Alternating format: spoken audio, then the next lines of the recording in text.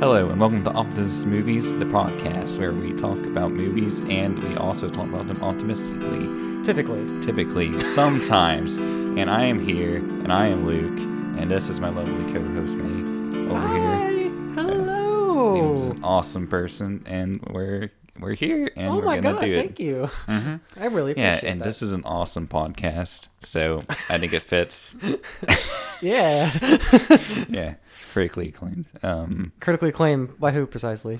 By the people. By the people. Yeah. Then we're the power of the people. We're the people's podcast. Yeah. Mm-hmm. Yeah. The people's choice. Yeah. Yeah. Okay. So today we are. Today we are. Yeah. We're gonna be talking about the 2021 movies, the movies that come out so far. The first 2021 We're movies. doing a little spring catch-up here. Spring catch-up. Yes, it's spring. Oh, well, I guess it's partly winter, too. But, I mean, you know. Yeah, whatever. The third of the year, we're talking about the 2021 movies we've seen so far this year. What do you want? Get out of here. Yeah. You know what we're doing here. Yeah. So, very simple, you know. We like movies and we like talking about them. We've seen a few movies this year. We thought we might talk about them. Yeah, makes sense. We thought, here we are. The idea kind of spawned because we were like, we've meant to do a lot of like just mini episodes on a lot of these things, like maybe like after they came out or anything, but like we either like didn't have enough to say about them or it just didn't like work out time-wise. Yeah. There is one movie here specifically that we want to do a full episode on that I'm not sure how much we're going to touch on. But oh boy. Yeah. But yeah, we do have like plenty to talk about here, and just fill your boots and maybe you'll get some recommendations here. We've seen a lot of the same ones because a lot of these we watched together. Mm-hmm. Yeah. but yeah, not all of them. I think me and you have seen some films that neither of the other one has seen. Yep, that's accurate. So yeah, that's kind of where the idea spawned. We thought we'd just kind of condense all of them into one. I don't know how big this will be, but we're just going to talk about a lot of movies seen this year, and we thought it'd be fun because we like talking about them. Mm-hmm. A podcast-sized. A podcast-sized. That is true. Yeah. No matter how long this is, you cannot argue it is podcast-sized. Okay. So you want to do this like the ones we've both seen first, or like different? I'm a free-flowing gal. Well, okay. Free flow. Let's go. All right. Let's see what we got here. Okay. Let's go with the little thing. The little things. Okay. What a lovely light movie to start on. Yeah. Well, you got to start on a little one. Okay. So a warm up. So how are you gonna do this? We're gonna like tell the people what these movies are about, or are we just gonna? You can tell what they're about. We won't spoil anything. We'll tell our dots. Yeah. And then like recommend maybe. Should we have like spoiler sections here? No. No, and let's say no for the most part. But if we like really need to talk about something, that we will. I mean, maybe I'll put a time code. Yeah. Okay. If you're Yeah. Okay. Anyway, the little things I think we should be good. Yeah. Things, yeah. But it's this little cop detective story, and Denzel is like this cop who's been on like searching for like these peeps who have been killing these victims, and he's like he wants to find them. It's been weighing on him a lot, and then meanwhile, so much so that he has been kind of in a vague way, I'll just say, has been kind of discredited from the mainstream police force effort. Yes. Generally. And Rami Malek's here to be on the... He's the hot new detective in town. Yes, be on the new cases. Yeah. But they get to join together, and it's like a buddy comedy. Not really. No, but... And it's I mean, it has comedy. You do see like the I guess, I don't want to say bond, but like the understanding they develop for one another as they go. Yeah. This is a great movie.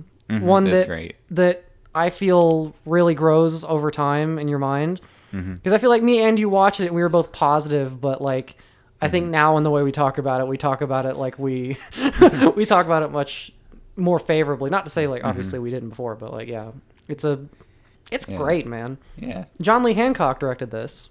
Yes. Who is a great little director that's done a lot of good movies over time. Yeah. One of my favorite movies he's done is The Founder, starring Michael Keaton. I still need to show you that movie.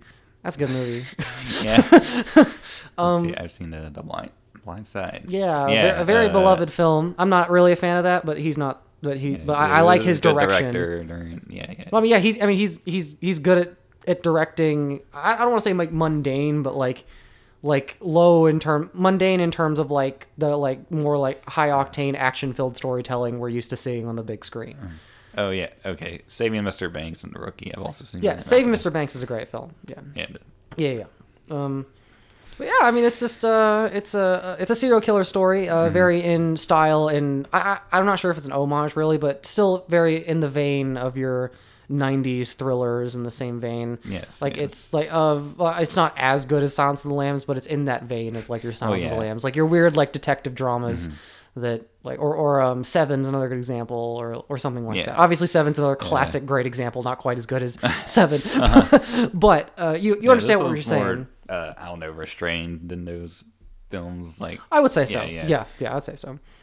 Yeah, and doesn't always give you what you want, but you know, yeah, it's it does break just, the mold in very important ways that I feel like make it stand out to me.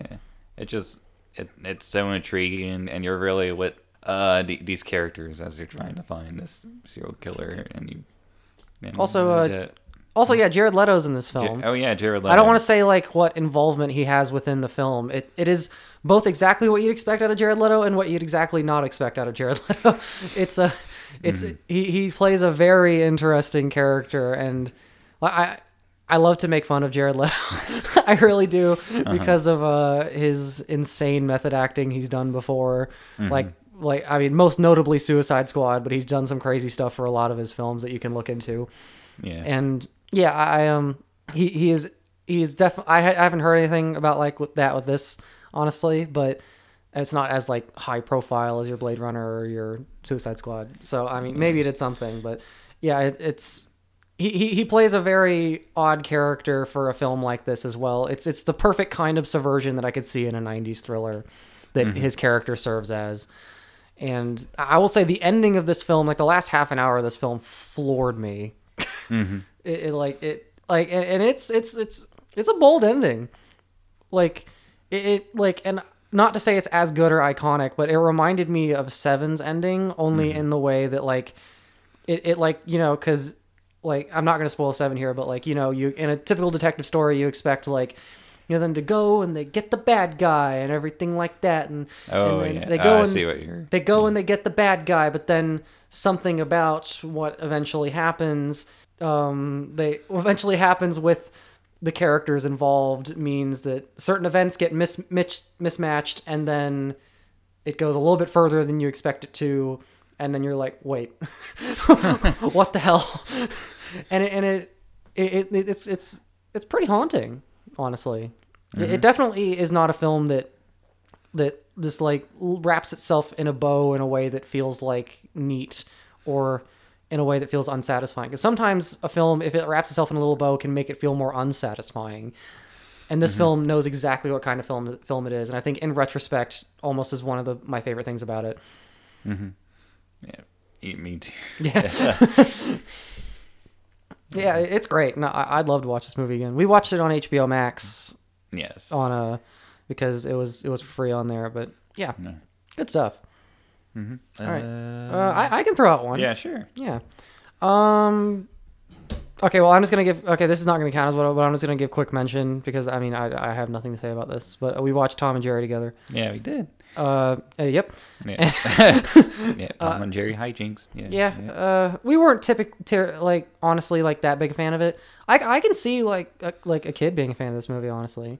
Like, yeah, for sure. Yeah, like I mean, and sometimes when the Tom and Jerry hijinks are happening, they're honestly fairly like. I mean, they're Tom and Jerry. I mean, they're not. It's entertaining. Yeah, it's not anything revolutionary. I mean, if you've seen anything Tom and Jerry before, you know what you're getting.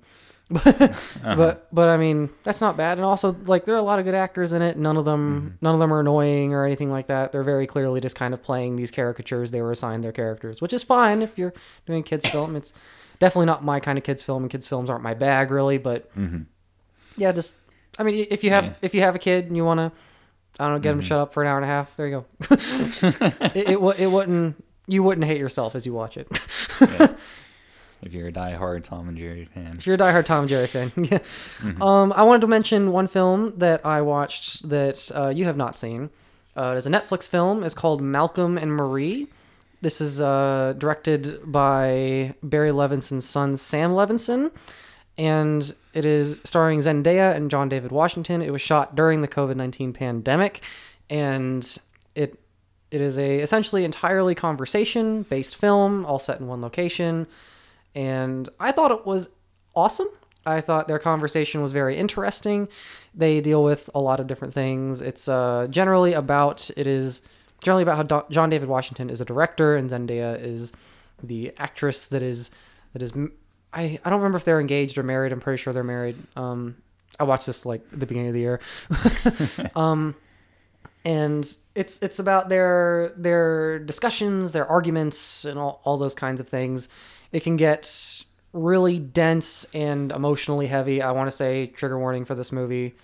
Only conversationally, but still they very much do not hold back here. They have very frank and I don't want to say graphic, but brutal blunt is a very good way to blunt discussions about suicide, self-harm, and even like race and things like that. There's a lot of different ideas for it.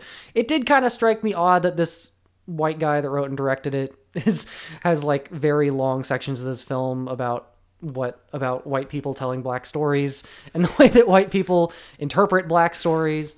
As far as I've come to understand by what I've heard about like Zendaya and John David Washington from that film, they had a lot of input into what was being said there. So I don't know. Regardless, I found the conversation itself interesting.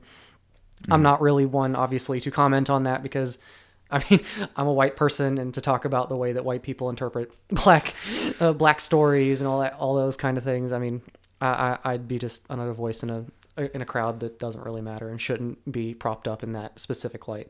But generally, I found the film incredibly compelling and just really meaningful, and it actually did touch on some things I've thought about myself in some ways, and it's just a wonderful experience.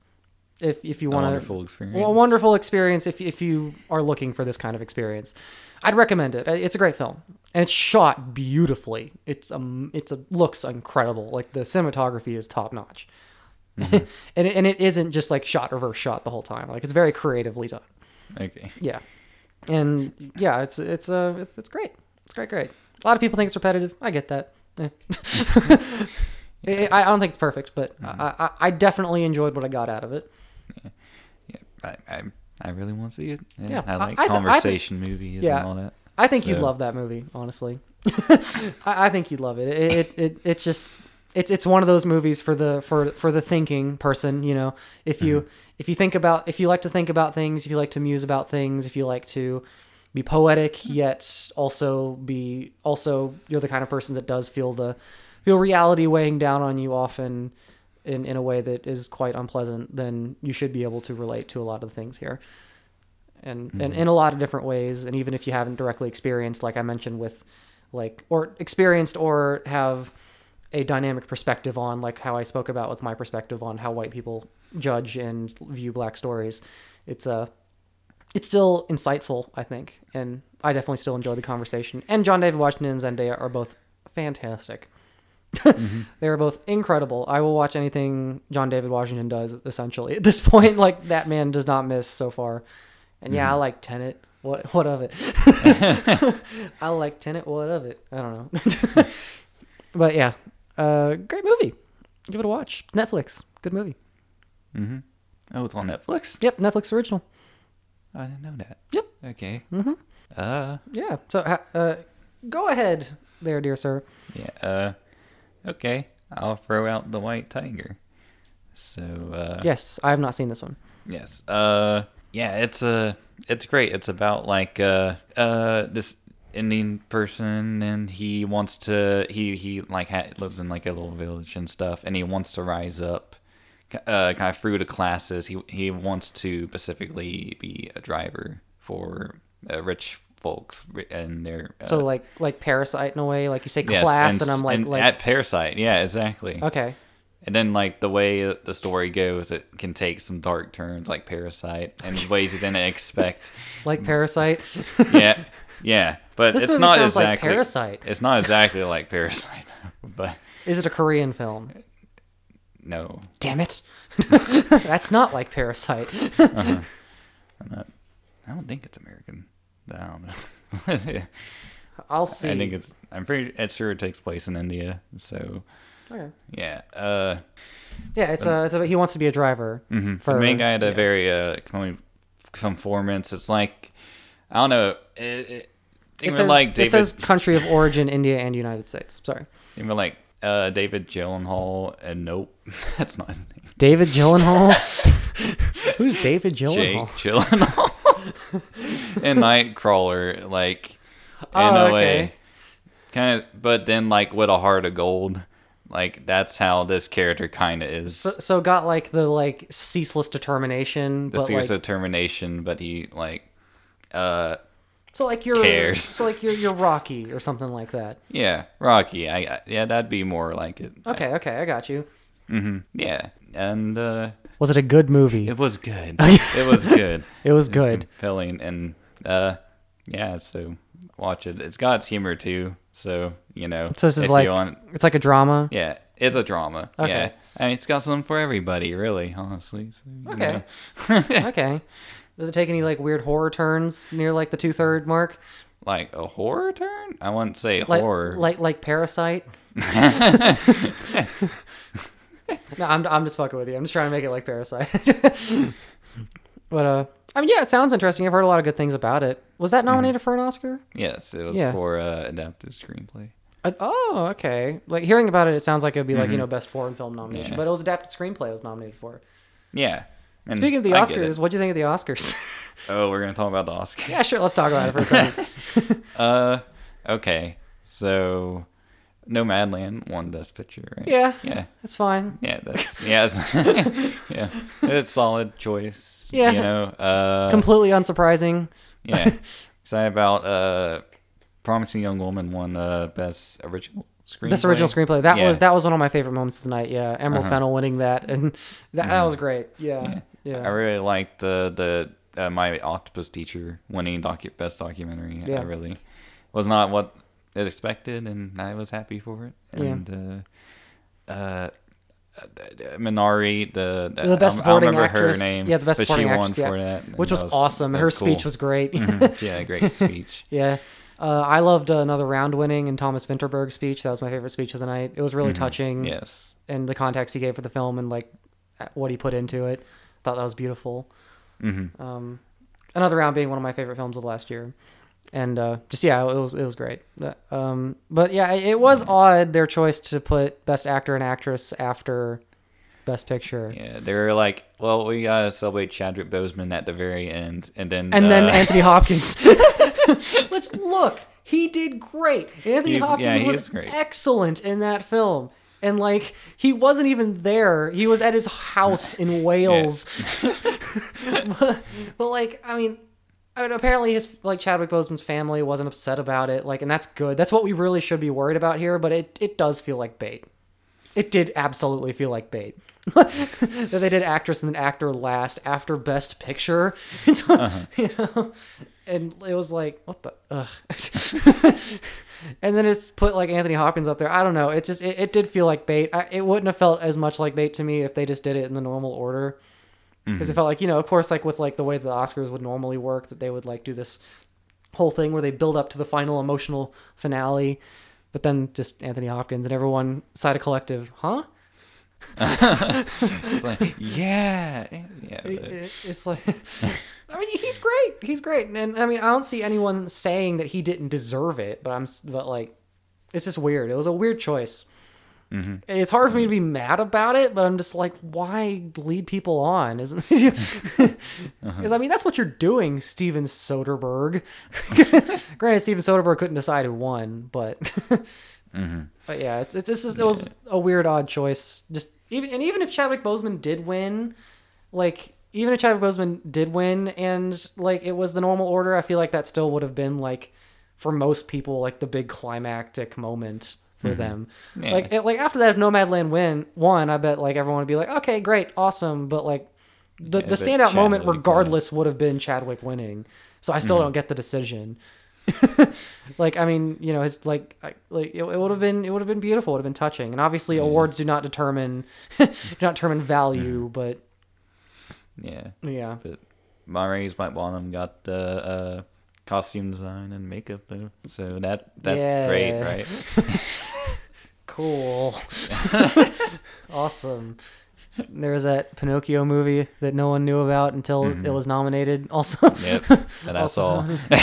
yeah. How was that, by the way? I don't remember what you thought. I remember you told me about it, but I don't remember what Really? you thought of it. I'm not a big fan of the Pinocchio story. This movie is really well made. Like, it's directed well, it's acted really well, and it looks like really good for what they're doing. Like the Like the effects. the makeup and stuff. Yeah, yeah. So like he looked like a wooden puppet. Like I don't know how they did it that way. But they did it well. But the natural story itself, like I've never. It just seems weird because Is it like is it the same story as like the original? Like, I mean, it's closer to the book than the Disney film. yeah. Okay. Yeah. And because it's, I think the point of it is like, you know, do the right thing, do what you're supposed to do or whatever, but the consequences for doing whatever seem out of proportion. Like it's like, go to school, and he's like, well, I'm not doing that, I'm gonna go to this show, and then he's like, okay, so never see your father again. Is that real? That's Like, what happens. I've never seen or anything the Pinocchio story. So is that a real thing? Yeah, that's what happens in this movie. That's amazing. Yeah. And never see your yeah, father again. it's like, okay, Pinocchio, you know, go use this money for this thing, and then some strangers come up to him and like say, oh, you can plant a money tree and it'll sprout and you'll get more, and he's like, okay, and he trusts the stranger. So then he gets hanged. Pinocchio, he gets hanged. Now, What? so Kendrick Lamar would not approve. now he's a puppet, so he can't die from being hanged. But I mean, he doesn't know he can't die, and he still is being hung by the neck. But anyway, I mean, you can't feel pain, but it's just still messed up. Okay. That's weird. Yeah. And then there's also like Pinocchio, his lying thing, his nose growing and whatnot for lying. Yeah, like what does that have to do with like what does that have to do with like the story really? That Yeah. it's like they're just Like, the what's story is basically a bunch of vignettes, I guess, of particular lessons that he learns. And Okay. so this one, like, don't lie. So his nose grows, right? So that's not like through the whole like story. It's just No. like a particular thing. Like Like what's the consequence if he keeps lying? He just can't move around that well, or does he like Well- turn to wood like completely? his nose? I mean, that'd be uncomfortable. I think that's more of a fair punishment than like being hanged, though. Like having a long nose because you lied, rather than like, you know. But really, what the problem is in this movie for me is like in like a couple scenes later, when he's learned not to lie, he goes to court because the money tree didn't actually grow, obviously. So he goes to the court and he's like, hey, you know, they stole my money and I want justice. And they're like, yeah. He's like, yeah. So you're innocent. Yeah. Okay, take him to jail. And so they're gonna put him in jail because he's innocent, because they put innocent people in jail, and that's the thing. So then Pinocchio's like, oh, actually, I'm guilty. And they're like, well, really? And he's like, yeah, I'm guilty of this and this and this. And he's like, in fact, I can't remember when I haven't been guilty. And he's like, oh, okay, you can go free. So so lying ended up saving him. So I don't know what the point of This movie sounds awful. I mean, I don't know. Yeah. I haven't seen it, but like this movie sounds very weird to me. Yeah. I'm intrigued, but like I don't know. It's just like I'm like very confused right now about what this movie is. Well, it's like what's the goal overall of the movie? Is like Pinocchio to be a real boy, because if he like learns the lessons, then that's the case, I guess. But he never really wants to be a real boy. He's like, oh, that'd be cool, but like whatever. Isn't that like a big thing in the Disney film? Like yes, he's constantly, that is consistent with the Disney film. That he's like I want to be a real boy. Like, but in the Disney film, that's like his entire motivation, right? Yes. it's like very prominent. Yeah, and I eventually haven't seen when it. his father, when he gets the father gets taken away, Now, are we then saying father? Are we referring to the person that built him? the person who built him. I mean, Okay. who else is the father? I mean, I don't know, but like, I don't know if like Pinocchio is like a magical being or just a literal puppet that came to life. Like, I have no idea. Well, in this version, the wood that he gets made from like moves, and so it's implied that that's living. So then, like when you make the puppet, then he's living. In the Disney film, like it's because a fairy came and like what whoop, there you go, a Oh, puppet. just like created him from a spell. Yeah, because Okay. he wished upon a star, the old guy. So Uh-huh. so then he's like, I grant your wish, and then I grant your wish. Here's a little puppet boy. yeah, he's like, oh shit, that's not a real boy, but like it's okay because Why I isn't still it have a a real son. boy? Why isn't not? it a real boy? Uh, Can he move? yeah, he can. Can he can think? move. He can think. He Then why the hell not? It's just Because made of he's wood. just Who made gives a a- shit? a Can good he like point. not feel? He can't not feel no. Well, okay. He can't feel physically. Well, yeah, but like he can like have emotions and He feelings. can, yeah, right? he can feel bad, and Why does this matter? Why is he like materialist against his wood son? I, If I had a wooden child, that would be awesome. You kidding me? It's like Yeah. I'd get that kid to clean out everything for me. I'd abuse that child. I'm kidding. I'm kidding. I mean, I guess he couldn't ever get stronger, but I don't He's know. wood. He's stronger than most people. He's I well, mean, could he grow? Does he grow? his nose can grow. Okay, so if his nose can grow, hypothetically, his body could grow. Hypothetically, but I don't think that's how it's gonna work. But It's almost Yeah. like there's not a lot of thought put into this story. yeah, also seems the like. whole he's not he's like, oh, I want to go back to my father, but he's not too motivated by that either. Unlike in Disney film, he was, but in this one, so when he eventually gets eaten by a fish, it's just by circumstance that he finds his father. So, yeah, I don't think this movie's that good, but I'll give it props for its technical aspects, and so Yeah. But I don't. People don't like Pinocchio, this tale, so that's fine if you do. Yeah. That's just So it's an unpopular opinion. People seem to like that film. yeah. And the Oh. Disney and this one, yeah. It's correctly got its claim. Oh. Like, yeah, and the Disney one's a classic held up, so like Oh, the yeah, story in general is still like It held has up. endeared. Mhm. Yeah. Well, I'm Yeah. glad that we spent like 10 minutes talking about Pinocchio. Yeah. I'm sorry. But it's Yeah. interesting. I enjoyed hearing about it. But Yeah, yeah. I Little like talking little about wooden it. puppet boy. Yeah. Anyway, sorry. The Oscars? Yeah, there was a game show. Yeah. Oh, I hated that. Mhm. Oh, I hated it. I don't want to talk about that. Yeah. Glenn Close, so's weird. Francis McDormand. Did I say that right? Oh yeah, Frances McDormand in a Or weird she like wolf howl, thing. Yeah, yeah. I was like, it's like that was probably like an inside joke that probably Yeah. meant something to her and like fine, but like I don't know when it happened. I was like, whoa, please, what? Stop. Yeah, I think it did mean something, but yeah, it was weird in the moment. I don't know. Yeah, I don't know. It just felt out of place. I mean, it was clearly some kind of like some kind of like reference to some kind of like personal thing between her and like the people that worked on the film Nomadland, and probably the nomads that she did work with in that film, which a lot of the people in that film are real nomads. But yeah, interesting, weird.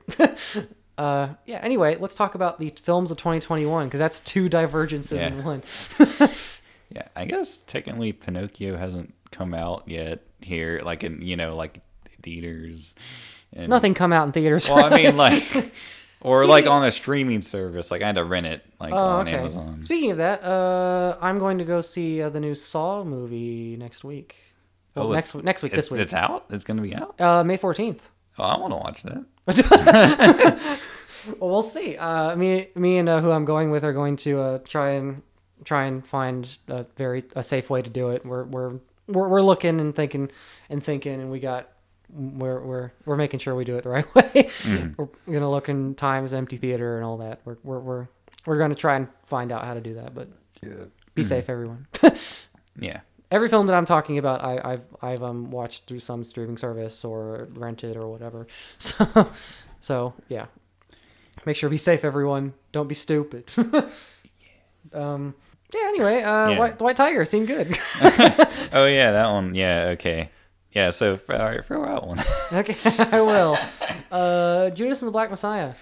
Speaking of the Oscars, Yeah, good, excellent. yeah, pretty good. Yeah. All right, let's do. Let's actually talk about them. Yeah, Okay, so this is about the Socialist Black Panther Party that was. It mainly chronicles them through the 60s and early 70s, if I recall. Am I right in that? does it take place over years? I don't think Yeah, it's over. it's over. I mean, yeah, because because Daniel Kaluuya's character gets he was in prison for like years, wasn't he? He wasn't for months because the girl was pregnant and she Right, still is right. when he gets out. That is true. I don't know if that's really a spoiler or not, but Nah, it's fine. okay. Okay. Okay, it's just the 60s. It's the 60s. Okay. Mhm. Okay. Yeah. So yeah, and it follows the Socialist Black Panther Party that was essentially public enemy number one in the eyes of the government in that The time, police. and the police. Yes, and about just it kind of chronicles the government informant, the undercover cop. Is he a cop or is he? He's working for the FBI, right? Like he's Stanfield's character. FBI. He's working for the pretty FBI, much, yeah. like blackmailed in the way to do it. And he is there, and he is sent there to spy on Fred Hampton, who is Daniel Kaluuya's character. Send info back. Yeah. Yeah, and Intel.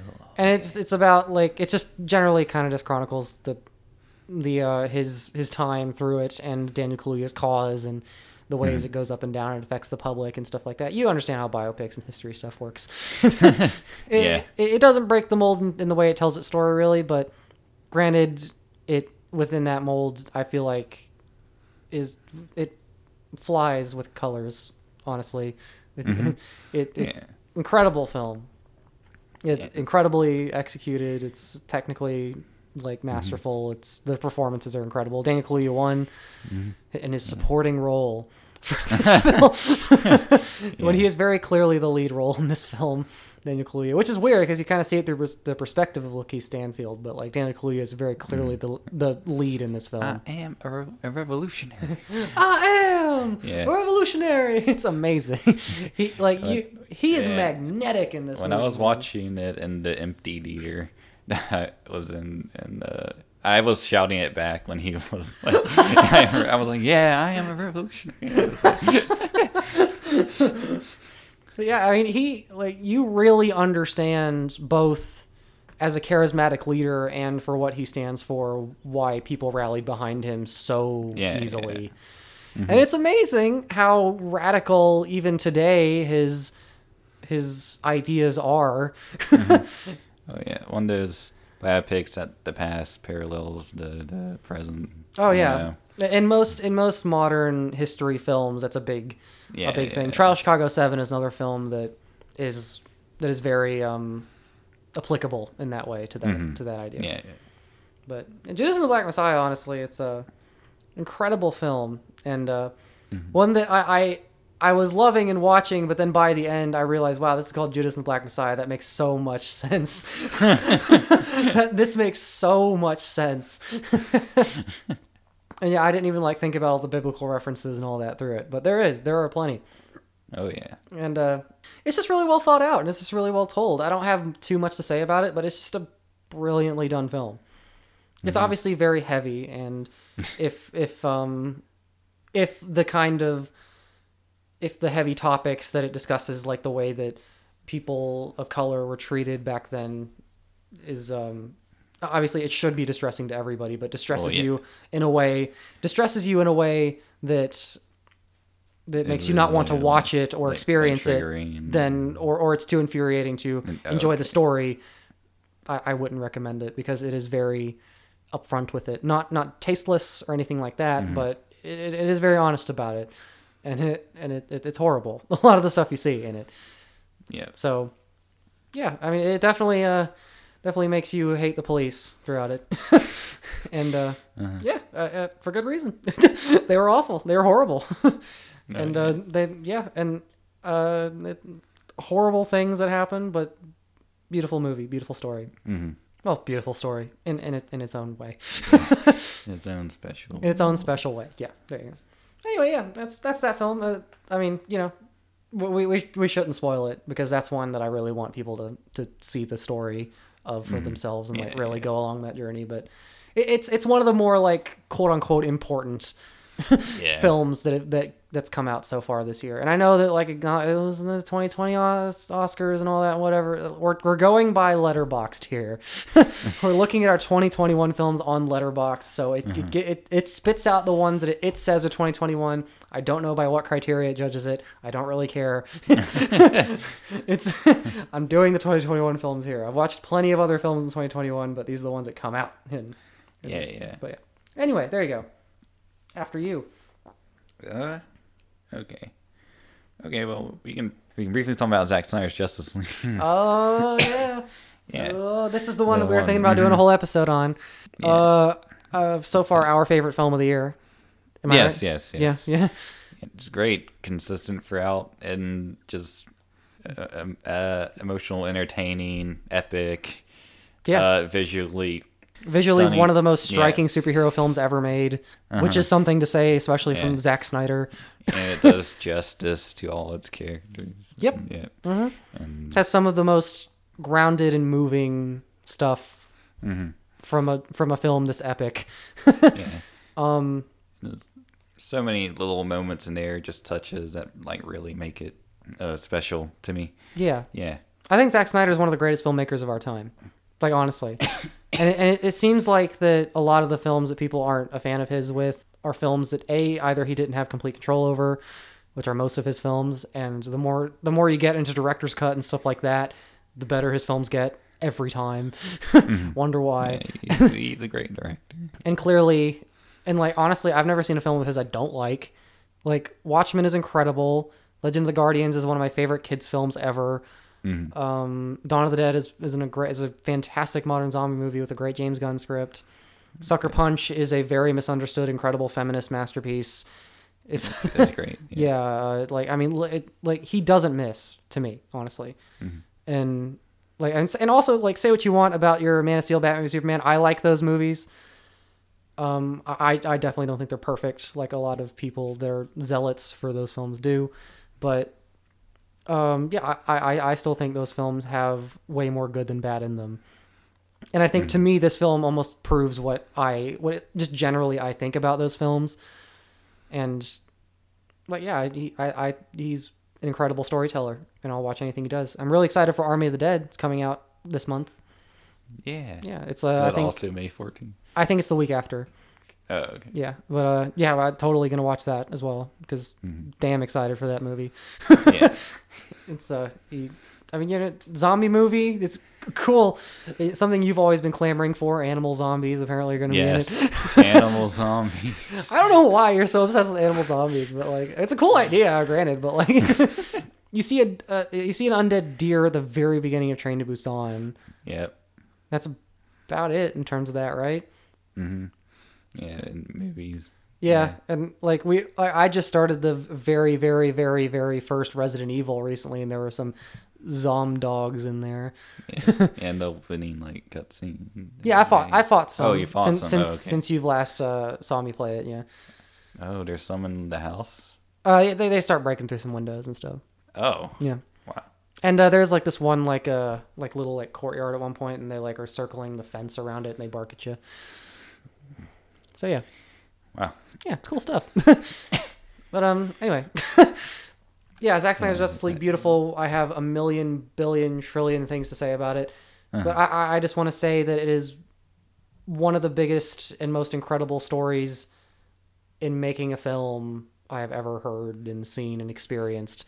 Being on this journey with Zack Snyder, with his DC universe getting to this point is absolutely miraculous. And I would love to go so in depth with that with our episode, but that will happen another time. I really want to see the black and white version. I'll probably watch that soon, but Right. yeah. So anyway, Zack Snyder's Justice League, excellent. Yeah, it's we'll great. get to it. Watch it. Yeah, Okay. watch it because it's fantastic. I'm just gonna get out of the way all the ones that I've seen that you haven't.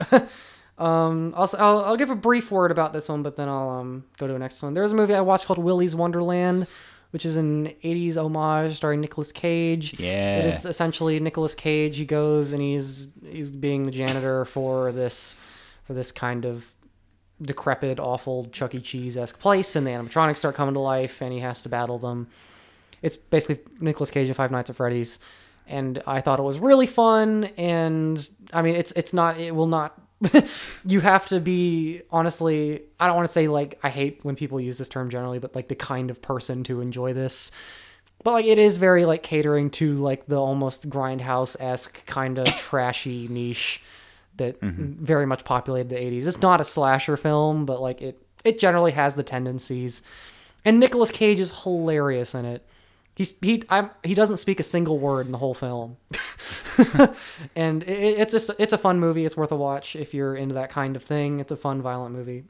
But the film I actually want to talk about is the newest Disney film, Raya and the Last Dragon, the Disney Plus film. Disney Plus film, I guess, is what it is now. Yeah, okay. This is my favorite Disney princess film I have ever seen, and it blew me away. And this is from someone, in case you are new.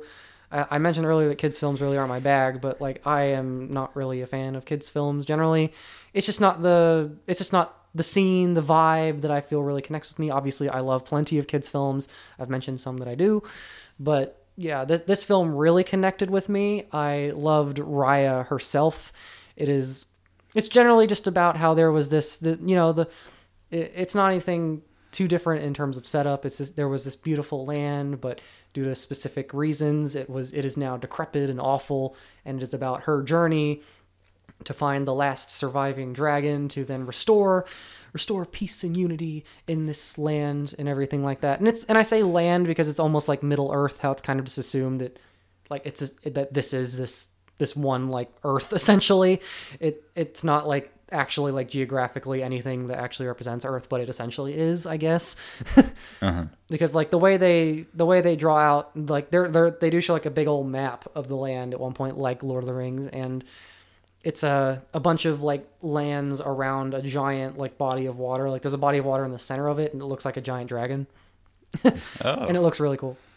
But yeah, I just really connected with the main character a lot in this, which I think for me, watching a kid's film is like the most imperative thing. Like make it fun and make me enjoy the main character, which I guess is like most people's thing for most films, but generally everyone has formulas that they can succumb to, whatever your tastes are. And I feel like this film transcends even Disney generally for me. This is one of my favorite kids films I've seen in recent memory. And yeah, I loved it. I thought it was fantastic. The cast was wonderful. It's incredibly diverse and expressive. Awkwafina's in it. Kelly Matran's in it. What's his name? He's in Doctor Strange. He plays Wong. What's his name? Benedict Wong. I'm sorry? Benedict Wong. Yes, Benedict Wong. He's in it, and he plays a great comedic character in it. And yeah, I mean, literally every second of the way, I was just having an absolute blast, which as you know, is really saying something if I'm saying it. Like I don't even talk this well about Mulan, and I think that's a great film. So, So yeah, absolutely get on this film. It is one of my favorites. I mean, I don't expect everyone to love it like I do, but for me, it just connected on a level that most don't, and not just Disney princess films, most kids films. So yeah, that's what I got to say about that. Yeah, absolutely. I'm excited. Yeah, I think you'd like it. I don't know why you wouldn't. It to me, I can't imagine someone really like flat out disliking that movie. I hate dragons. Fucking dragons, they're everywhere. I really want to see Reign of Fire. It's like a dystopian dragon movie. Matthew McConaughey, Christian Bale, Gerard Butler. Yeah. I want to see that. Anyway. Aragorn. Aragorn. What? Aragorn. Aragorn? Aragon. I was like, Aragorn? The Lord of the Rings character? No, Aragon. Aragon, okay. Based on the books, right? Yeah. Have you read those? Nope. No? I know a few people that have. And apparently the books are great. Apparently the movies are poo. Oh. There was only one. Oh, there's only one? I remember they were going to do a whole franchise. I think John Malkovich is in it, if I recall. He's like the villain of it, I think. He's the dragon. No. I'm pretty sure the dragon's the good guy. Oh. Like the dragon's with the good guy in that story. I don't know. I don't know why I'm talking about Aragon like I know anything about it. The people that love Aragon hate what I'm doing. Hate this conversation right now. They hate this. But yeah, whatever. Ryan the Last Dragon was fantastic though, and I'd recommend it to literally everyone. That is a kid's film that I'd say please show your kid. If you have a family, get around the couch. Get around the couch and have a nice family night watching that. You will absolutely have a great time watching it. Your kids will love it. You'll have fun. It's funny. It's heartfelt. It's great. Great stuff. And I watched it by myself and I had a great time. So, yeah. Yeah. Yeah. But yeah, what you got? I only have one movie that I've seen that you haven't. Okay, I only have one more as well. Okay. All right. I'll do it. All right, You got it. You got it. The United States versus Billie Holiday. Oh, right. Yes, I forgot about this movie. Yes, everyone has. But Very but true. I really liked it. And You're the only one. apparently, yeah. I mean, no. I imagine plenty of people like this movie. But, Yeah. yeah. I didn't know who Billie Holiday was before I saw this. Really. What? Oh, I mean, I know she was a singer, okay, but I had heard any like songs or whatever. All right. But yeah, it just a movie that tackles racism, drug addiction, abuse, like fame, and what goes with it, and how all these things tie together. Mm-hmm. And Andra Day had a really just compelling performance from her, from me. What? But There was a very compelling performance from her. Yes, I mean, yeah, and when she's singing, she has a great voice, but she just has to do like so much. Does she do all of her own singing in it? Yes. Like Taron Egerton style? Yeah. Okay, cool. Yeah, Awesome. I think she was a singer before she was an actress. Oh, Like, okay. That makes sense then. But she's a great actress, though. Yeah, yeah. I Okay. mean, this is her first, like, this is like her debut. So it's Wasn't kinda she in crazy. Cars 3? As a cameo. That's all I know about her is that in some capacity she was in Cars 3. Yeah, I don't even remember her in Cars 3. I haven't seen Cars 3. It's one of the 2 Pixar films I have not seen. Mm-hmm. That and Bug's Life, I think. Yeah. Yeah. And there are a lot of really creative ways that show these things in the film. And So it's like we said earlier, it's not the formula, it's what it does within the formula that's interesting about this one. yeah, I mean, it's not revolutionary, I guess, in terms of that. Most way, movies but aren't. Yeah. Yeah. And it's very upfront. It's not to be subtle. And I agree with think that. for what it's going for, I think it works. And there's a character, I don't remember the guy's name, but there's like a black man who works for the police and who's like all run by like white people. And Yeah, it's like a analogy in a way, like a representation of the way that the white population tries Yeah, to pit the black population yeah. against one another. The head of- back then, essentially, yeah. and probably now, definitely now. yeah, and like the head of the police in that movie, I view as like a representation of it. But the black guy has to go, and his job is to like plant like or frame her in some way with like drugs on her so she can get in jail and stuff. Yeah. And so he has some inner conflict with that and stuff. And it just was very compelling, and so I'd recommend it. So I mean, yeah, I I like mean, it. before you told me about your positive opinion of it, I was like, I probably will never watch this movie. But now you've interested me in it. I didn't know Lee Daniels did it, which that does intrigue me. yeah, Because I know he's directed a lot of films that are generally fairly divisive yeah, amongst a lot of people. Like I know there are a lot of divisive opinions about The Butler, and did he do Precious? Is he the one that did Precious? Precious by Sapphire. I don't know. I don't think so, but I don't know. He did. He did. Okay. Yes. Okay. Yeah. But now I'm interested in those other films now because Yeah. I was just kind of blown away in a way. So I mean, I'm not gonna say it's perfect or anything, but why should it be? No films are. So yeah, go watch it. I mean, it is a rough movie. It is heavy. I mean, Yeah. It's on Hulu, right? yeah. Okay, I'll have to give it a shot. Mhm. All right, cool. Yeah. So what you got? Okay, so you just went from a meaningful, and let me talk about one that's fucking nothing. I love this movie. It's called Nobody. It's this is speaking of a formula.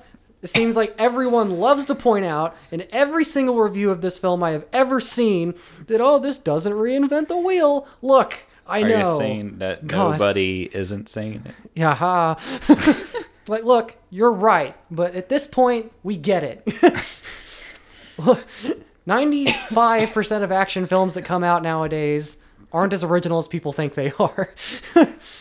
It's like even the Raid movies are heavily derivative of either anime or Die Hard blatantly, or like Or- whatever. Yeah. Great action films. Go to westerns. Go to samurai films Right. before that, and then Yeah. it just Go to that. Go to folk tales. Go to whatever. It all can be traced back.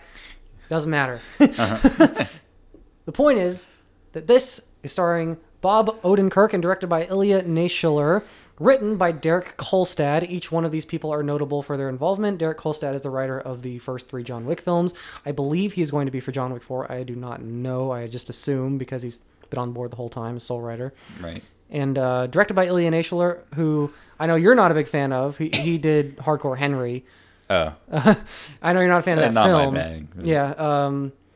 This is definitely not Hardcore Henry. He has, but and it's not first person in any way. There's not even really reference to that style. It's even though I will say it is very creatively directed.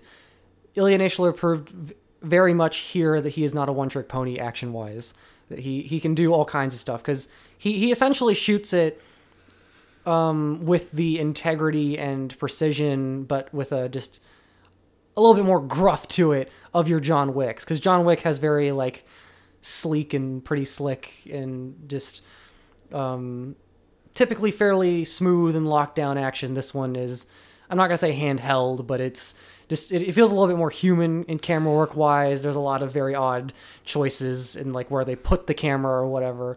And like there's one scene where someone throws a pistol to someone and the camera is latched to the barrel of the pistol, and you see like someone like grab it through and start shooting with it. Like there's a lot of weird creative decisions. At one point, like you see like someone crash a car from within the car, and then it just cuts to a road, and there's like a beat where it's just complete silence, and you see the car go like through the screen. There's a lot of just weird creative decisions it does with that. It's pretty fun.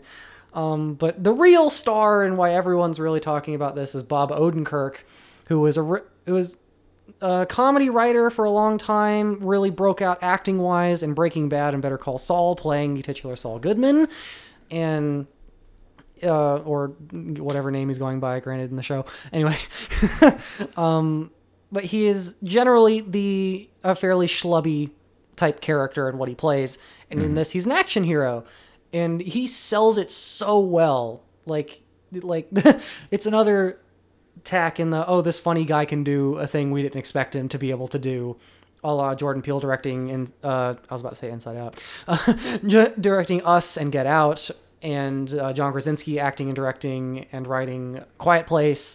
This Bob Odenkirk is only acting, but he does show as much dedication and master of another craft as those others did, and he very clearly does a lot of his own stunt work here. He really throws us all into this, and it's really incredible. It's basically about how he's a nobody. He's a father. He's a father. He has kids. He has a wife, and he's middle-aged, and he has a boring job, and he just has this very mundane life. He has a very old teenage son, and he has a fairly young daughter.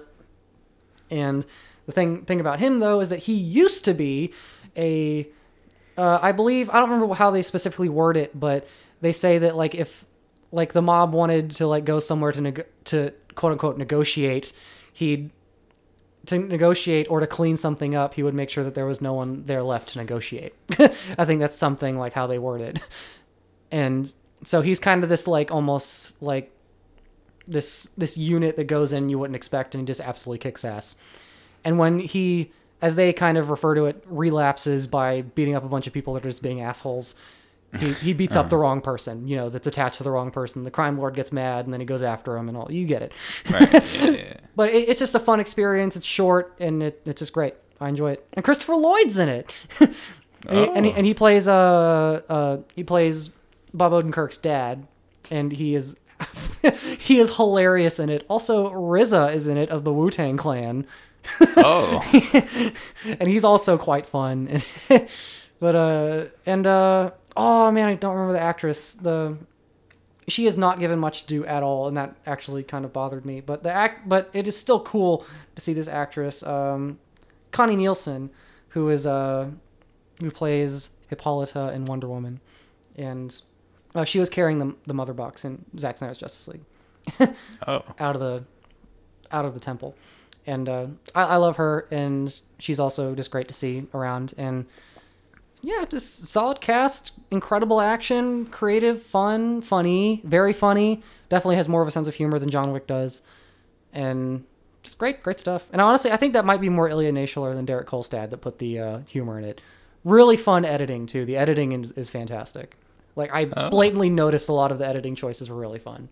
And like the way that they like give information to us about his life. It's very quick and snapshotted, but also like kind of done comedically at the same time. It's great, the balance they find. I think you'd have fun watching it. I don't think it would change your life. Didn't change my life, but it's like how I mentioned that like there's formulas that we all succumb to. I do think that this one stands out in a few ways, but this is a formula that I both succumb to, and it stands out. So this is just my shit. Yeah. So I fell in love with this movie instantly. So yeah, that's what I got to say about that. Yeah, sounds awesome. Yeah, it's real fun. Fun movie. So yeah, that's what I got. All right. We have movies. Yeah, we have. We have two. Yes, we have two. Okay. Okay, so we watched both on HBO Max, Godzilla vs. Kong and Mortal Kombat. Yeah. Mortal Kombat. I'm sorry. I love Mortal Kombat. Anyway. Souls are mine. Okay, so let's talk about Mortal Kombat. Okay, so it is not a remake of the original film. It is a readaptation of the video game series, even though not the story of the video games, because I am pretty familiar generally with the lore of Mortal Kombat. Not to say it's divergent from it, but it does not follow a specific story from it that I know of. And yeah, I think it's the best video game movie I've ever seen. Not high praise. Yeah. But I really enjoy it. I think it's better than the original by light years. Because I showed you the original. Yes, that was great. I mean, like, in its own way, so cheesy. It is one of the cheesiest movies we've watched together. Which is not bad. Me and you enjoy a bit of cheese. I showed you Commando, for God's sake. But yeah, I mean, this film is considerably less cheesy in execution. It obviously does have its tongue-in-cheek moments, and I just feel like it was really fun. Like, it was just really fun. I think it had a really smart idea by not making any of the actual fighters from Mortal Kombat the main character. Because I've said this a million times, like, none of those are ideal main characters. Typically, it's either Johnny Cage, Sonya, or Liu Kang. Liu Kang is way too stoic and not grounded in any way whatsoever, typically. Sonya is just typically the only real characterization I normally see her get is just hard-nosed military girl. And Johnny Cage is just an asshole. Johnny Cage isn't even in this movie either. Yeah. And I think it's smart that they do have a more... Yeah. I don't want to say didn't like... put all their eggs in one basket. Precisely. A more palatable main character to carry it through. And I want to say the action in this film is fucking incredible. Yeah. Now that's a true video game to the true stuff and the martial arts and like... Yeah, they got proper people to do this. Like Sub-Zero is played by Joe Taslim of the Raid films. Hanzo Hasashi or Scoopian. Scoopian. No, Hanzo Hasashi or Scorpion was played by Hiroyuki Sanada, and I love him. And yeah, it's just, and there are so many other people in this film that clearly know how to do the stunts they're doing, and Yeah, I mean, I don't think it was perfect representation wise. I think Goro was a missed opportunity. He's kind of just there, and he's a Yeah. big dude, and he's kind of just this big. Goro. Yeah, he's Goro. he's kind of. That is a what an inside joke. We like to joke that Goro can literally only say the word Goro.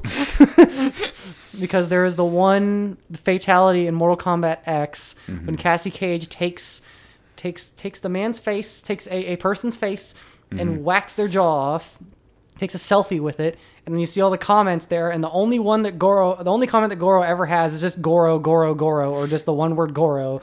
And so every time we talk about Goro, we just say the word Goro.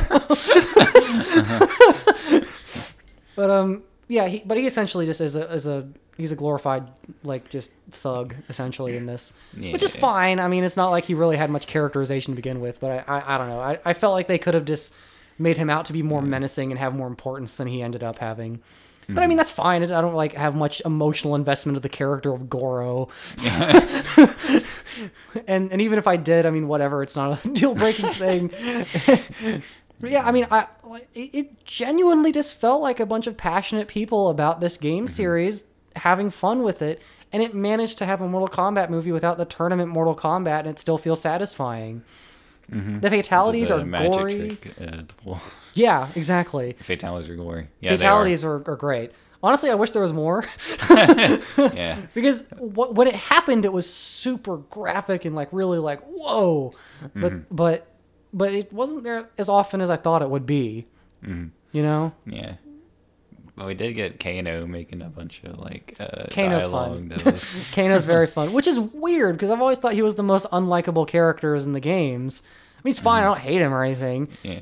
But I mean, I guess technically in the story he is. Well, yeah, but like the guy who played him managed to like make him this like weird version of like kind of actually charismatic but really horrible, and genuinely funny. And yeah, it was a weird thing. I liked how Sonya Blade wasn't just like a resting bitch face the entire movie. Liu Kang and Kung Lao together were a great duo, making fun of all the people that were coming in there pretending to know what they're doing. And yeah, and I liked Cole Young a lot, but I really feel like the highlight for me was Scorpion and Sub-Zero. Those two were my favorite parts of the film. Yeah. And I like cool seeing Cabal. That was cool. Yeah, a lot of different characters in there. I like seeing. They very clearly did not do a lot. They wasted Melina as well. I would have loved to see more of Melina. We might get her back in the lore. She's like a clone, and like we could totally get her. It's there been like time travel in those games, like. And technically Scorpion's dead as well, and like so like you can bring anyone back. They could bring anyone back they want. It doesn't matter. It's fine. Like, but me and you said as long as we have fun and there's great action in it, who cares? And we had fun, and there was great action in it. And it's like a genuinely just fun and like generally fairly heartfelt story about just like cutting through all the bullshit walls that you put in your brain of like, you know, of like who you think you should be or whatever, and just like be who you are, and then you'll be a good warrior and kill people really gruesomely. And I think that's a nice heartwarming message. Yeah. That's the way it chooses to represent it, and you know what? That works for me. I mean, it is there. I mean, it's fairly like, you know, it's fairly.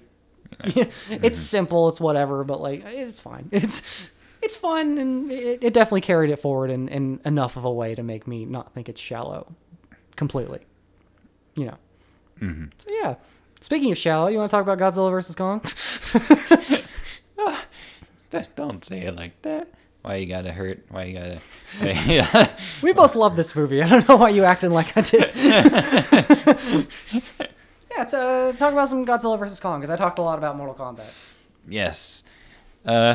This is like the... Oh, well, okay, I won't spoil anything. But this is like the perfect monster movie. It like just... It's the culmination of the MonsterVerse as of now. Starting with Godzilla in 2014, then Kong Skull Island, then Godzilla King of the Monsters, and then this film. Yes. An incredibly consistent universe with one very notable exception. Yeah. And we'll let you figure out which one that was. The third one. But yeah, this one though. Yeah, this one. Yeah, they could have went a lot of easy routes in this, but they made a lot of decisions that I thought were really cool and entertaining, unexpected. But conscious. They made a conscious effort to not do just the most boring thing possible, which most movies like this would do. It's not Godzilla King of the Monsters. We're not. Right. Like, it's like, and all the weird parts of that movie are played so straight they can't be fun.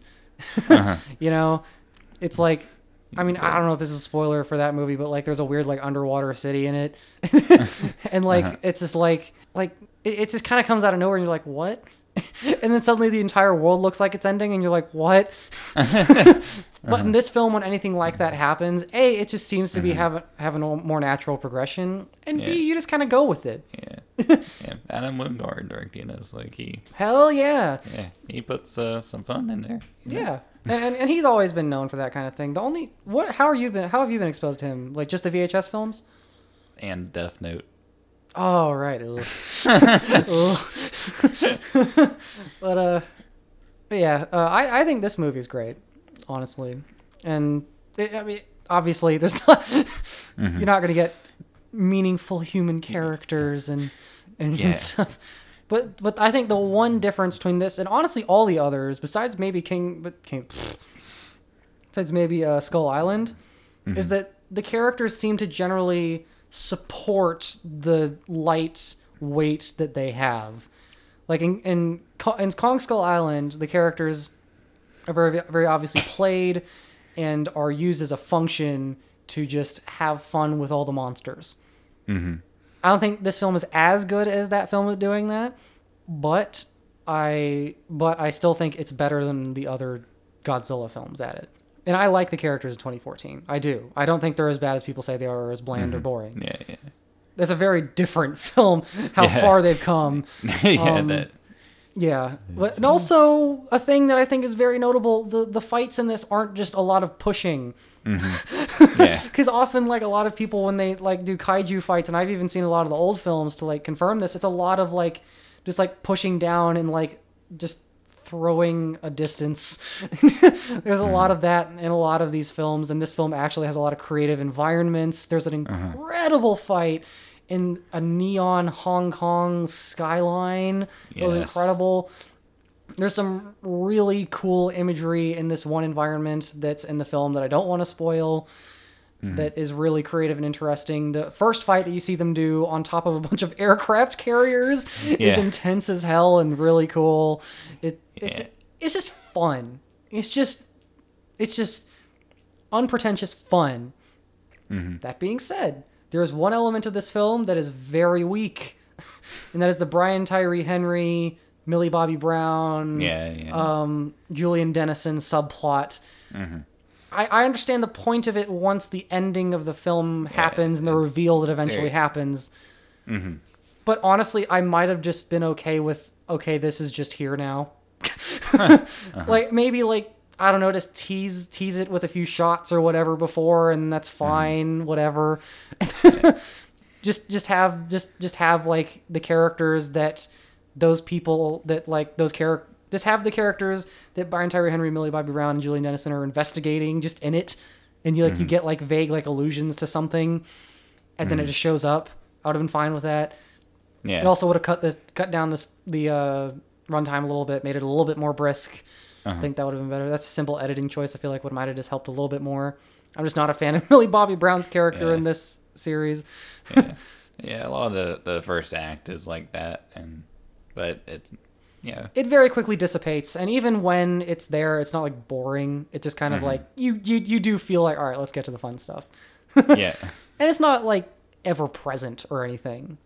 Like, and then that's the thing. It's like when it's not there, you pretty much forget about it until it shows up again.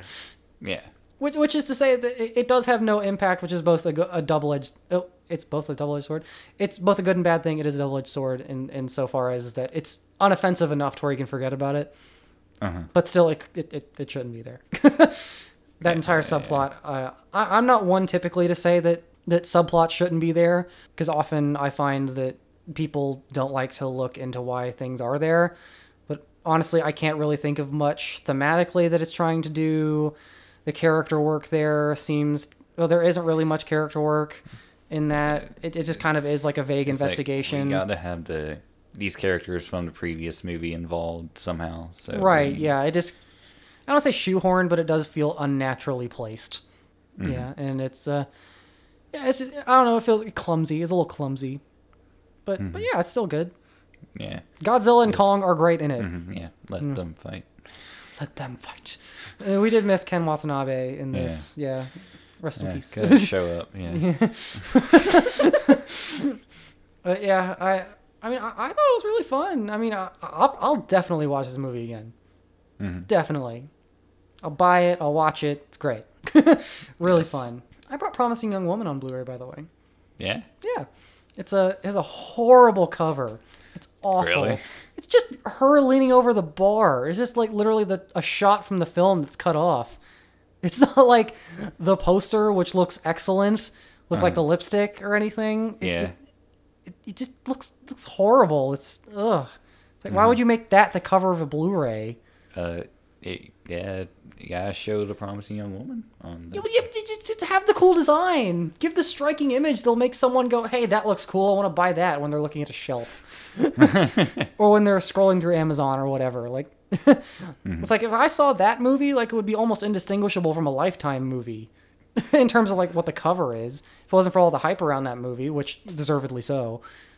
Watch Promising Young Woman, by the way. It's incredible. That's a big trigger warning. Big trigger warning on that one. Yeah. But anyway, King Kong versus Godzilla. Great movie. Yeah. I love that we're getting all kinds of different blockbusters now. And I genuinely think blockbusters now are better than ever. And I will stand by that.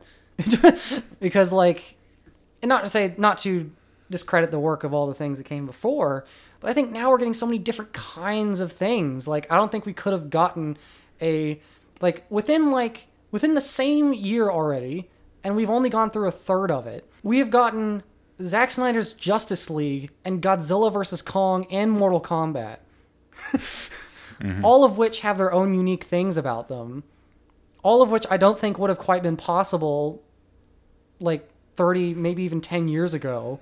And I just think that's really, really, really cool that we're getting such diverse kinds of like blockbuster entertainment, because they don't feel the same. No. And we're getting all kinds of different stories, and I think that's really, really cool. And I love where I see film going, honestly. Yeah. Because we're even getting more bold and interesting choices on the lower end too. I genuinely doubt that a Robert Eggers would be able to go as hard in the way that he's going now in 1985. You know, I doubt we would have gotten The Witch or The Lighthouse or anything like that back then. And if we did, it definitely wouldn't be as high of a profile, and it probably would have been buried. You know, I'm glad that movie is very widely known, and like, I just think it's really fucking cool, the shit we're getting. Yeah. We're getting all kinds of awesome stuff. Yeah. Give me all of it, and yeah. Give me all of it. Shove it into my face. Yes. Get into my pores. Get it into your pores. You know, it's like lotion, like as like helpful. You know. Oh yeah. It gives you smooth skin. Good Yeah. movies give me smooth skin. Yeah, they Yeah. do. Been reading a lot of comics and playing a lot of video games too. Been a lot of fun. Yeah. Been diversifying my media intake because I feel like it's more healthy for me, generally. Yeah. Okay. Yeah. And some TV, like, you know. Get some TV. Yeah. And like you read a lot, right? Mm-hmm. You're reading the Odyssey right now? Yes, I am. Yeah. Yeah. How's that going, by the way? Yeah, I'm like a little over halfway. Okay. The epic poem of the Odyssey. I'm really liking it. There are some things about it that Hasn't quite aged well. like, yeah, I'll say, like, one thing I've learned so far is the Greeks really loved feasting and bathing, because that happens in every chapter. Yes, it does. I vaguely Which know is- this story from a very long time ago, and I mean like over a decade ago. And I will so. say, with the first chapter, I was a little overwhelmed because, like, it was like all these different gods and stuff, and I was like, "Whoa, this is am I supposed to remember all this?" But then I was like, "It's kind of like a comic book, though." In a Yeah, you just way. kind of have to go with the flow with the universe. Yeah. Yeah. So Yeah. then, from then on, when it got to when the journey itself started, then I started getting into it, and yeah, there's some cool things in it. But I'm a lot of this is going to determine on where it goes from where I'm at. Because it's like the whole thing's been like, I gotta go home, you know. Yeah. And I'm seeing if like there will be like some big character change or not. But Yeah.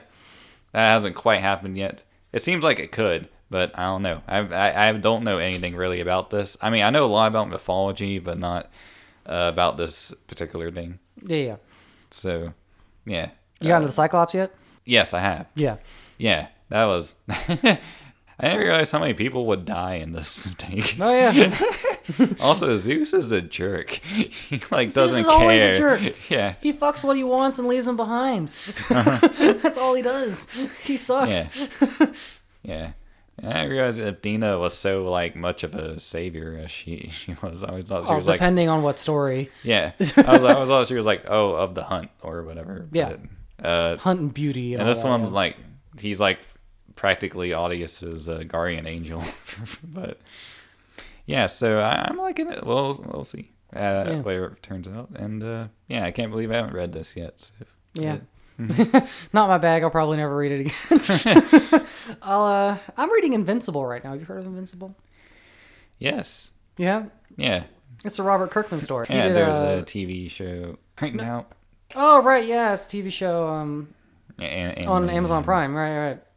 I really want to see that. I've heard of this for a while though. Mm-hmm. Robert Kirkman did The Walking Dead and Marvel Zombies. Yeah. It's not a zombie more thing here like though. Focused on like a teen type of. Yeah, it's a teenage dude, and his dad is essentially this version of Superman. Not Image Comics universe, but like I don't know if Image Comics has a universe. I know very little about Image Comics. It's the publisher.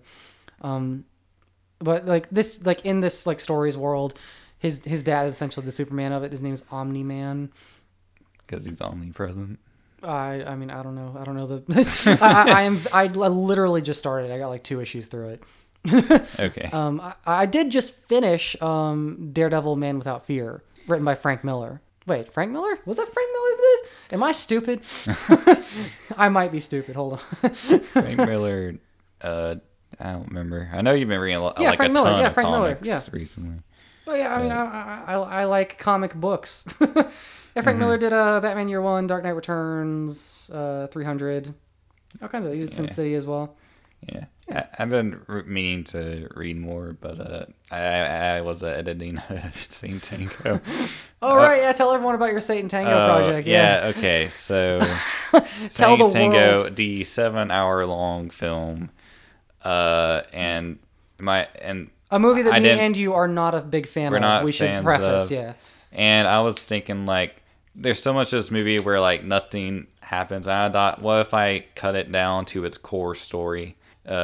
Things that are important, you know? And still be true to the film, though. And so... And yeah, for all you Satan Tango fans, we get it. We understand why it is the way it is. We know it uses real time as a device to show the struggle of these people and depict it in this time in a way that is more honest than anything else could have done it. We understand. But it didn't work for us. It just really didn't work for us. Yeah. There's only so much of watching like a dude stare out a window and we can't tell if he's sleeping or dying. And it's literally just like a long unbroken shot of complete stillness that just like that we can like take. Like I don't know. I don't consider myself to have a short attention span. Like me and you love fucking Tarkovsky. Yeah. Not to say that he makes sort of the slowest films of all time, but we like slow films, like either him or Yasujiro Osu or something like that, like Late Spring or Tokyo Story. Right. Very slow films, but we love those films, and there's something about this one that just didn't work for us. Yeah. So, yeah, and I finished it, and the length originally was an hour 6 minutes. Then you added and then more, I right? added a subplot in, and so it's an hour 21. So Yeah. So so I was proud of my cut, and The lively cut. I'm very yeah, I called it the loop cut, but yeah, I'm interested to know what Saint Tango fans would think of it. I mean, yeah, it's not like we can publish it though. I mean, I'm not. Yeah.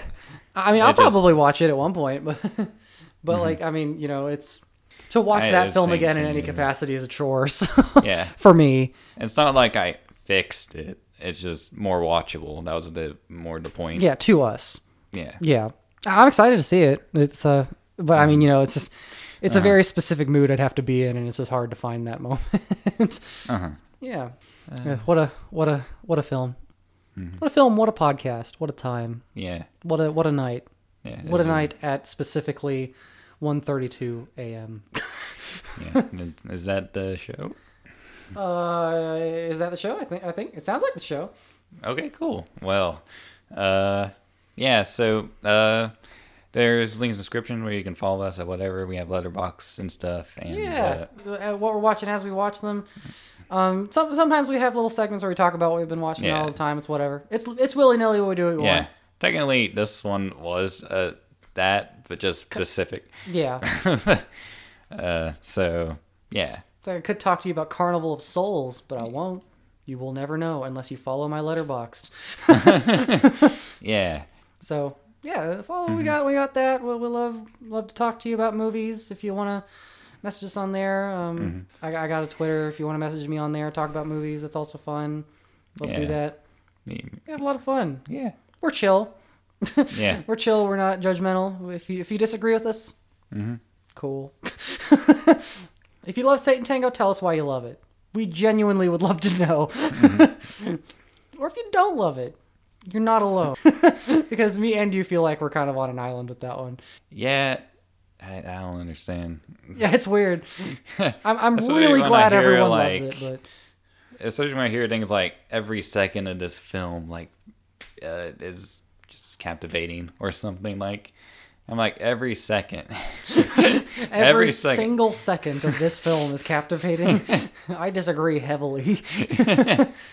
So I don't know, maybe there's just like a lens we're not looking through it that a lot of people see, or you know, just like, you know, we judge it in our way and it just didn't work for us, and that's fine. Yeah, I will say through editing this, there were certain things I respected about the film more. So Yeah. you know. Oh, I mean, there's a lot of great things about that film that like are worth acknowledging. It's beautifully shot. It's incredibly acted. It's the philosophical speeches in it are well thought out and very interesting, even though it doesn't have much bearing to the overall film generally, and it's kind of confused. But I mean, yeah, and like I don't know, and in exercising the real time, I would say it accomplishes its goal. You do understand these people's lives and how hard it is by the end. I mean, yeah, there's a lot of great things to say about that film. Just the overall thing didn't work for us. Okay, so So yeah, fuck off. Goodbye. No. We love you. Thank you for listening. We appreciate you. All that good stuff. Yeah. Well, see ya in the next potty. So. Yeah, whenever that'll happen. In the next potty. Wait a second. What the hell did you just say? No, in the next podcast, in the next episode, whenever you decide to listen, you are so gracious to listen to two movie nerds talk about random things. We appreciate it. Don't mention a potty. See you in the next podcast. Goodbye, everybody.